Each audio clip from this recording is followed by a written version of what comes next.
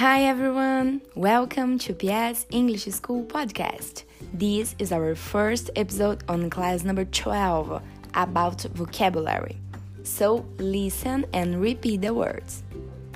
Swim, nadar.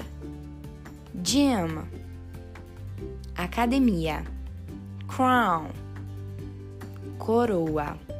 Basketball, basquete.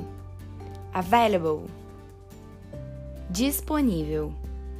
Skate, skate.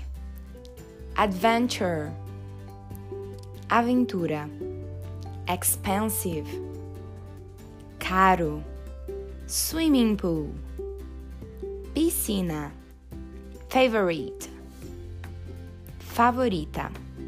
Keyboard, teclado. Piano, piano.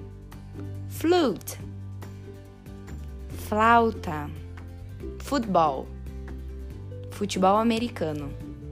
Guitar, violão. Danger, perigo.